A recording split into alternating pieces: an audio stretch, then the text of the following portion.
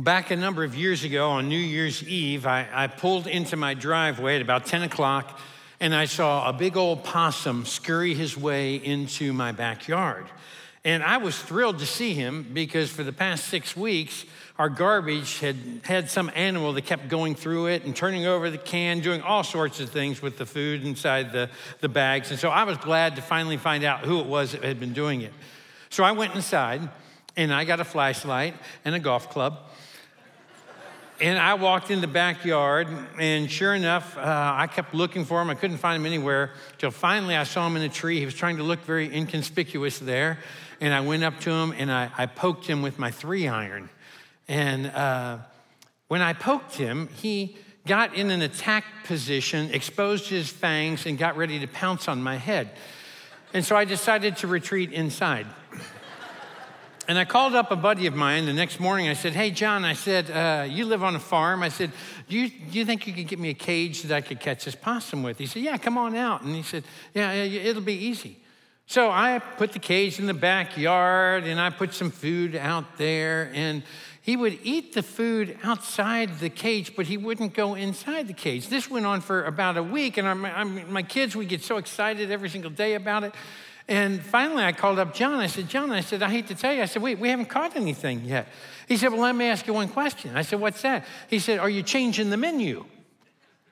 I said, what do you mean by that? He said, well, you got to change the menu. You got to keep trying different things and varying the menu till you finally find something that he likes. So we started trying different things every night.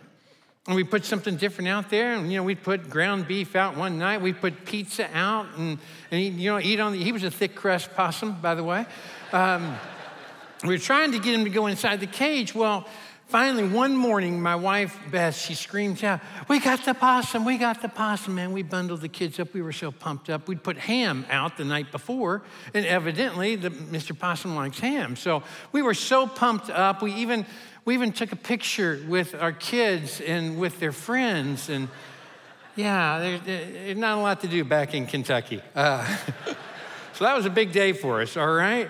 But you can tell it's an exciting life there. But here's a close-up of the possum when I came up to him a little bit closer. You can tell that he recognized me, right? What cats are to Ashley, possums are to me. Well, I didn't know how to get rid of a possum.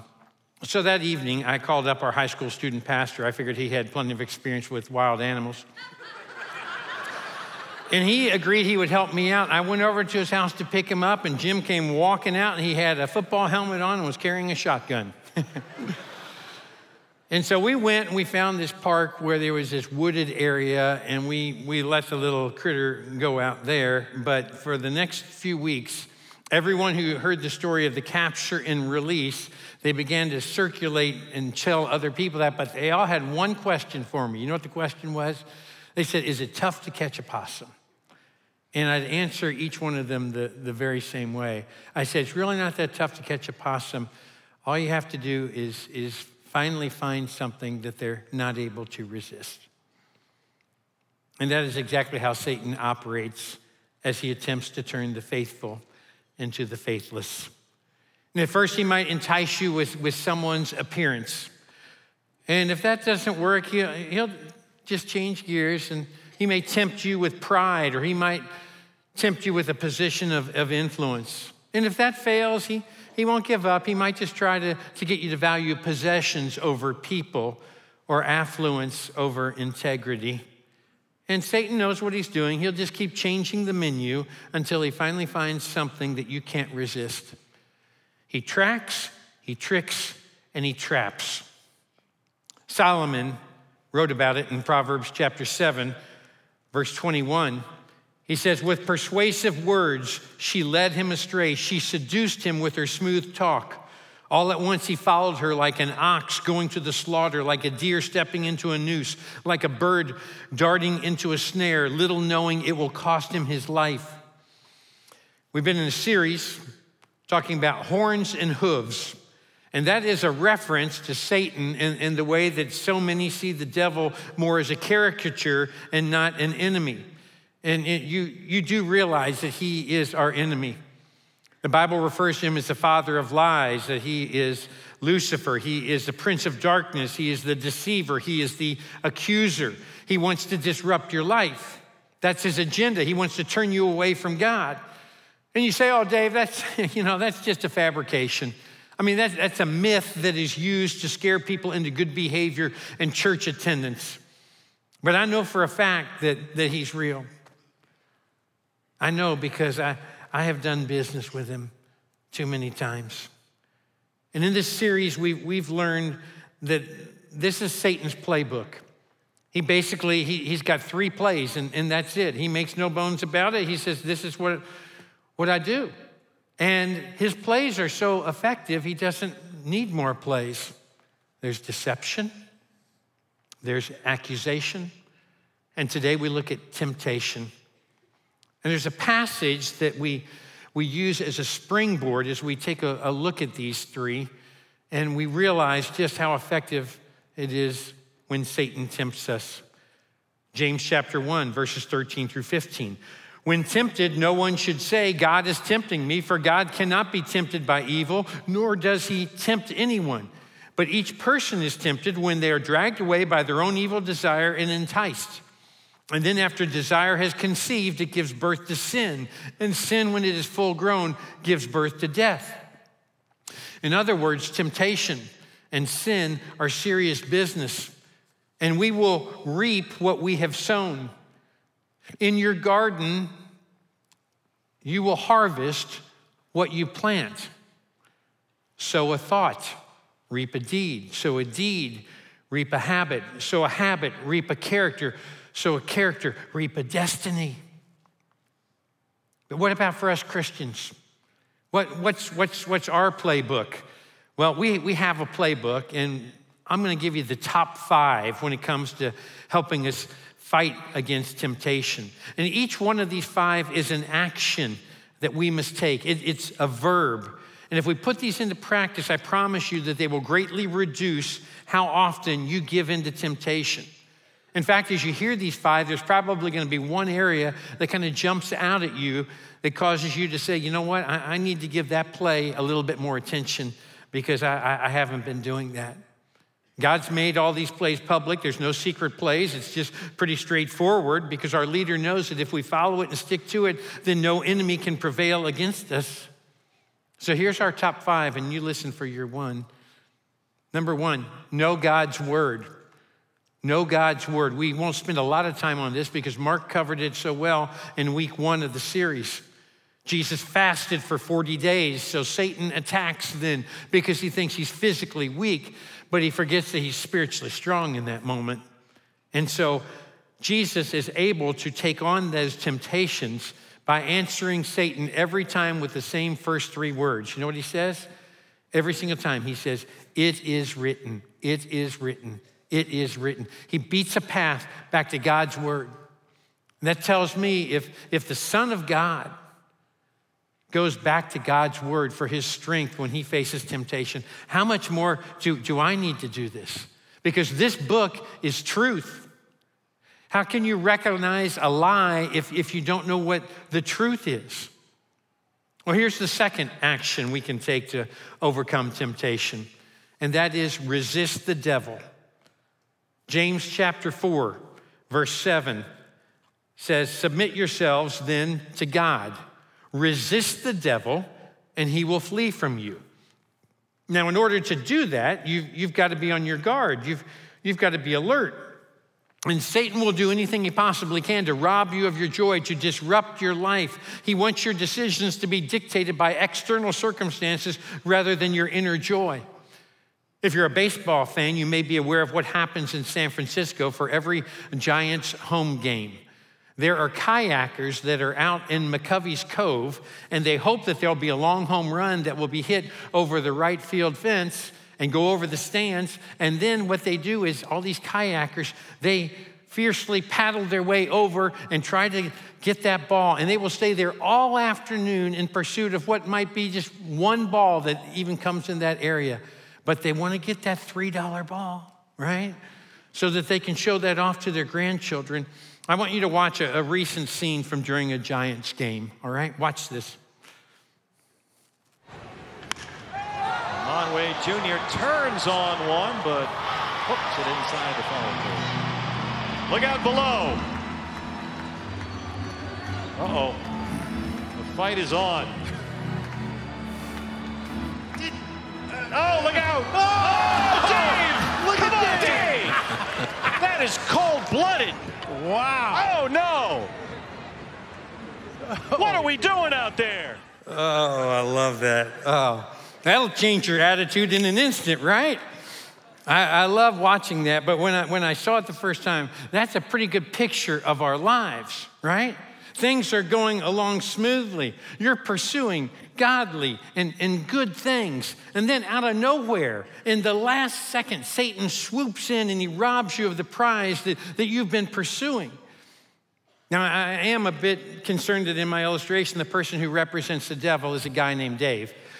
That's a bit unfortunate, right? But the Bible warns us that Satan has come to steal, to kill, and to destroy. And what you nearly have in your grasp, Satan suddenly grabs and removes. It might be that relationship that you thought was about to take that next step. It may be the positive health report that you received only to be followed by discouraging news at your next appointment. It may be that promotion that you'd been promised. It could be another pregnancy that once again ends in another miscarriage. And Satan just swoops in and he tries to steal your joy. And so you better be on the lookout, because if you are pursuing Christ, then Satan will make his presence known. He is unrelenting, so you've got to be prepared. One Sunday, a lukewarm Christian was leaving church and he cavalierly commented to his pastor. He said, "Hey, Pastor, you speak of how Satan will try to tempt you and cause you to engage in unethical things and immoral things." He said, "But I got to tell you, Pastor," he said, "it's like the devil never bothers me. In fact, it's almost as if he doesn't even exist." And the wise older preacher looked back at the man and said, "Two people traveling down the same road, moving in the same direction, seldom bump into each other." If you have chosen to live for Jesus Christ in 2022, then you are in a battle, and you need to resist the devil, and you need to make certain that you're walking a different direction than he is. James talks about resisting the devil, but Peter does as well in 1 Peter chapter 5, verse 8. I love this passage. It says, "Be self-controlled and vigilant always, for your enemy, the devil, is always about, prowling like a lion, roaring for its prey. Resist him, standing firm in your faith." He says, be self-controlled, be vigilant. That means to be disciplined. One of the reasons our society has problems today is because we were so worried about our kids' self-esteem when we should have been teaching them self-control. We should have been equipping them to say no to things. And Peter says, resist the devil, standing firm in the faith. And if you stand for him, if you stand for the Lord, he will stand for you. And if you're having a hard time resisting the devil, it may be because you have some secret, that you're the only person who knows it. And no one else knows that. And so you know how you make that temptation powerless? You share it with someone else and you say, "Hey, I'd love it if you'd pray for me on this." The Bible says, "Confess your sins, therefore, to one another." I'm just confessing it to you. The odds are good that person will probably say, "Thanks for confiding in me. I won't tell a soul, but I'll be praying for you." And I've been through that myself. And God can work through those things, but you can't resist the devil if you're holding on to something. The Alcoholics Anonymous group has a phrase. They say, "You're only as sick as your secrets." Well, here's the third action, and that is rely on the Holy Spirit. God sent the Holy Spirit to be a gift for us. God wants to use the Holy Spirit to help us when we encounter temptation. And our problem comes when it comes to listening to the Holy Spirit and then obeying what it is that he says, because we want to do things our way. And we have a hard time both hearing and also obeying. And yet our tendency is to work in the flesh rather than living by the Spirit. And can I just tell you that the times when I try to face temptation in my own strength and in my own flesh, I'm telling you, I fail every time. Every single time. But when I live by the Spirit, and when I try to rely on the Spirit, and you say, what does that mean? Well, it just means that you're allowing the Holy Spirit to dictate your decisions. In 1 John chapter 4, verse 4, it's talking about spiritual warfare, and it's talking about demonic forces. And it says in the 4th verse, it says, you, dear children, are from God and have overcome them, because the one who is in you is greater than the one who is in the world. The one who is in you, Jesus Christ, is greater than the one who is in the world, than Satan. The opposite of accusation is affirmation. And so that's what the Holy Spirit does in our life. He affirms what it is that we should be doing. And sometimes we forget that and we live like we're defeated. And we live like we've lost. But last week, Ashley reminded us not to listen to Satan the accuser, but to listen to Jesus, our advocate. Your actions should be an outgrowth of your identity. Our identity is in Christ. Let me stress just how important Jesus felt that the Holy Spirit would be in your life.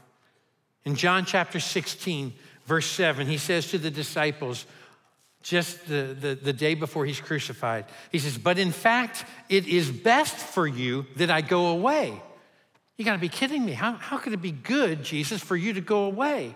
Well, listen to what he says. Because if I don't, the advocate won't come. If I do go away, then I will send him to you. What's he talking about? He's talking about the Holy Spirit. You see, when Jesus walked the earth, he was limited by his physical body, and so he would only be one place at a time. But when he ascended to heaven, shortly after that, he sent his Holy Spirit. And now for those who put their trust in Jesus Christ and believe in him, now Christ's Spirit chooses to take up residency in your heart, in your life. And back in the Old Testament, we saw this phrase, God with us, God with us. But now it's Christ in you. Do you understand the implications of that? That means that the Spirit of Christ lives inside of you. What a difference a preposition makes. You and the Holy Spirit will always be a majority. It will always tip the scales. And so that's why we need to listen and walk in lock, stock, and barrel with the Holy Spirit. Well, here's the 4th way that we can overcome temptation, and that is to develop healthy relationships. Satan took advantage of the COVID pandemic, and he used it to separate believers. He used it to get them out of the habit of worshiping together, of serving side by side, of being able to be face to face. You see, one of the benefits is that it helps you to overcome temptation. You say, why? It's because there's power in accountability. There's a strength that comes when we are together. You just look around in this room and every campus and you see other believers and you realize, I'm not alone. I'm not fighting this fight by myself. Recently, I was reading and I came across some fascinating information about Eskimos, and I discovered that they are the greatest hunters in the world. But there was one deadly animal that was very difficult for them to learn to master, and it was the white wolf. And the white wolf wrought a lot of havoc among the Eskimo civilization and those people. Now, you'll understand why it was so tough to get a white wolf, and that's because of the fact that they have the ability to be able to smell a human within 2 miles.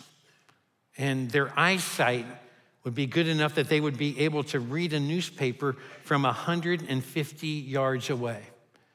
Now, I don't know how they discover or quantify this stuff or determine it. I didn't know that wolves could read. I'd love to meet the 2 yahoos that were in on this study with their walkie-talkies. Okay, Bill, yeah, step back with the newspaper. Okay, turn the page, please. Okay, yeah. He's chuckling at the caption to that cartoon. Okay, he can see it. Scoot back a little further. I don't know how they did it, right? Evidently, LASIK surgery is really big in the white wolf community. But the Eskimos devised a way to bring down this most cunning animal which threatens their way of life. And I'm just going to tell you right now, before I share this story, that it is a very heavy story, so you need to prepare yourself. It's kind of brutal.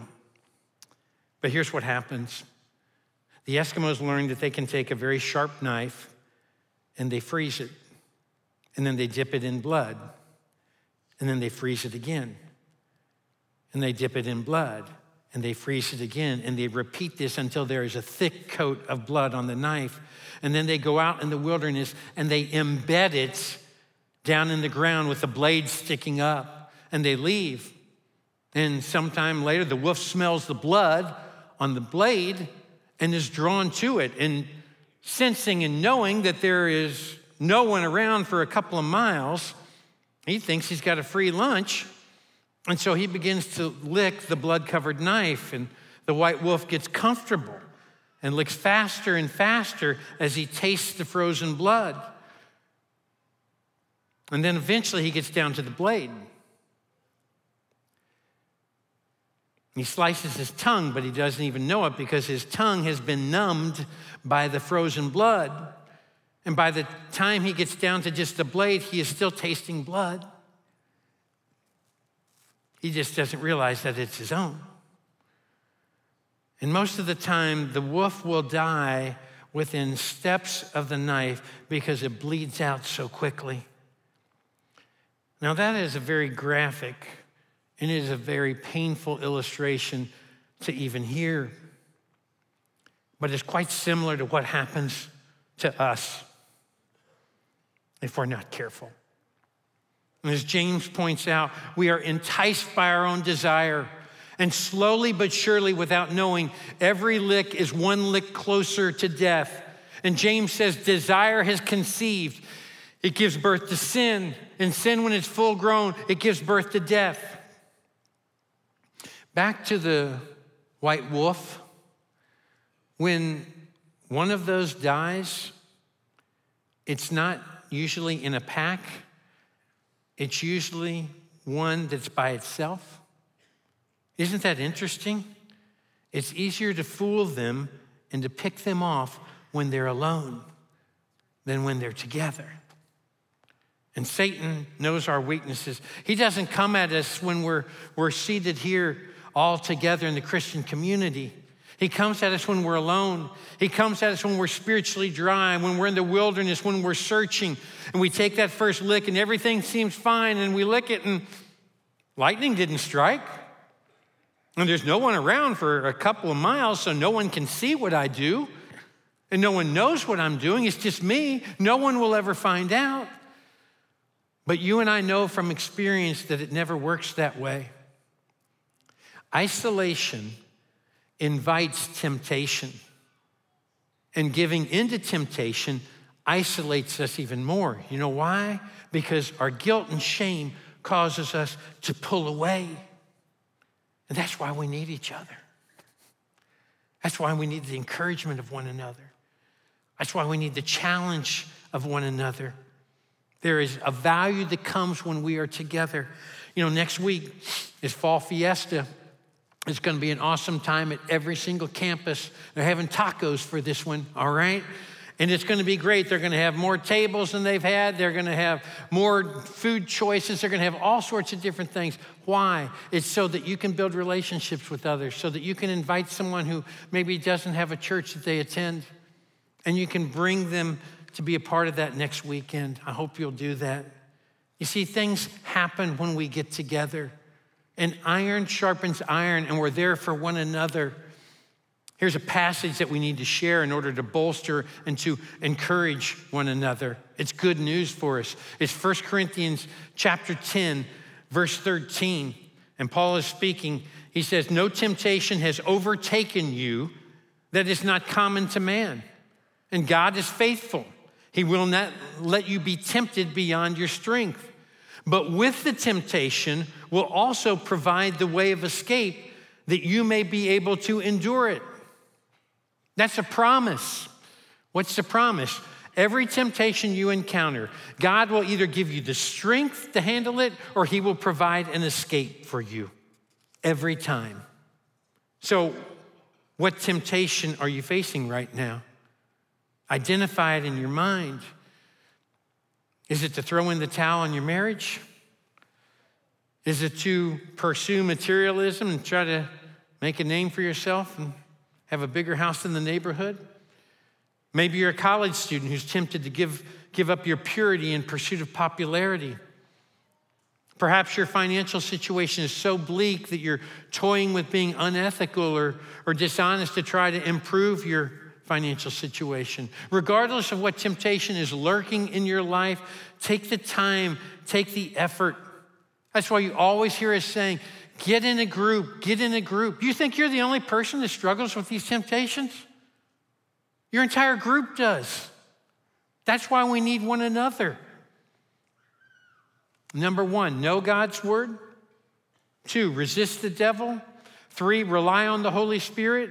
4, develop healthy Christian relationships. And number 5, the 5th action, pray like mad.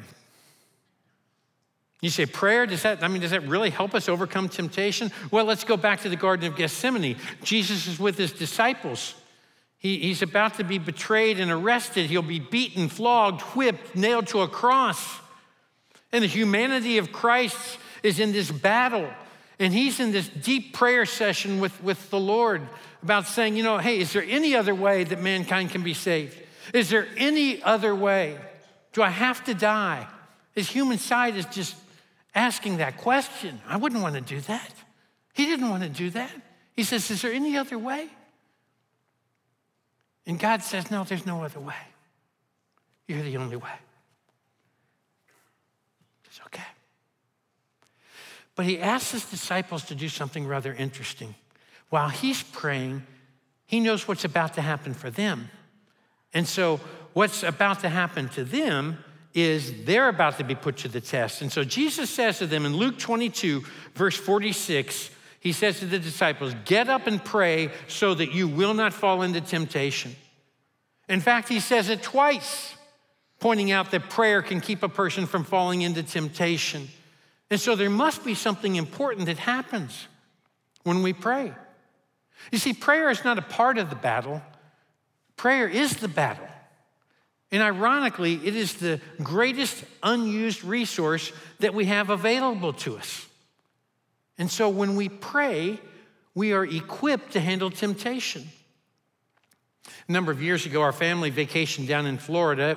It was beautiful. Someone had a condo. They let us stay there. We were right there on the Gulf of Mexico. It was a great week. My son and I, we did a lot of fishing that week. And toward the end of our time there, on our last night, I asked my daughter, Sadie, I said, Sadie, would you take some pictures at sunset of Sam and me, my son and I, fishing together out in the water as the sun's setting?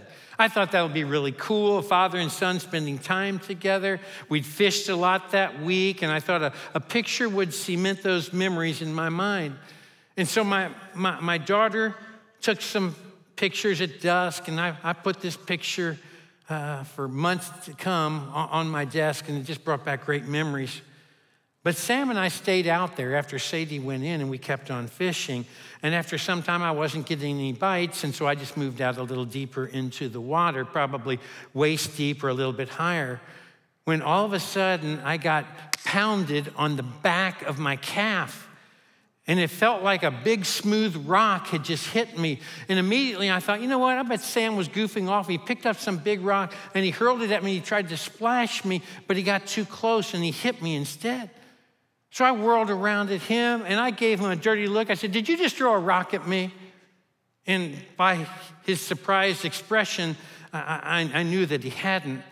And it was in that instant that I realized, you know what? There wasn't a splash. And it hit me, and I said, get out of the water. And we high-stepped. You've never seen two guys get out of water faster. I mean, I looked like a praying mantis getting out of there. I high-stepped it out of there. We were out in 4 seconds flat.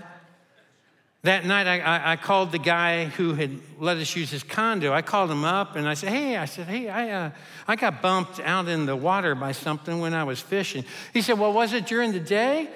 I said sheepishly, well, not really. Why do you ask? He said, well, at dusk, as it's getting dark, the bull sharks come in. Oh, good to know. That's probably a detail that I would have put on the condo information sheet, you know. Remote control in the TV cabinet, popsicles in the freezer, bull sharks in the backyard. You know, I think it would make the list. He said, well, you weren't out fishing in the water then, were you? I said, well, yeah, my son was in water up to his knees. I was a little deeper than I should have been. He said, Dave, he said, bull sharks are very territorial. When they come toward the shore at night, they can be very aggressive because you're in their territory. He said, you're very fortunate that you got a courtesy bump. I said, wow. He said, you do know that bull sharks have more testosterone than any other animal in the animal kingdom. So, well, no, I'll make a note of that, though. Now, what would you think of me if the very next night at dusk, I went out there and fished again? You'd say, he is stupid. Well, the next summer, we went back to the same condo, and guess what? I didn't fish in the water at night. In fact, I didn't swim in the water in the day.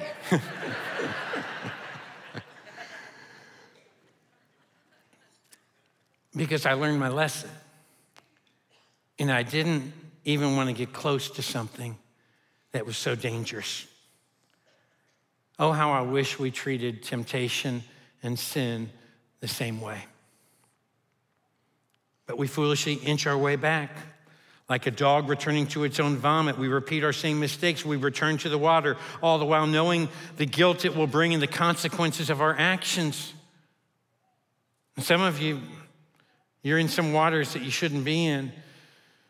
And when you're bumped or nudged, it's my hope that you will no longer just shrug your shoulders, but instead, I hope you'll high step it out of there.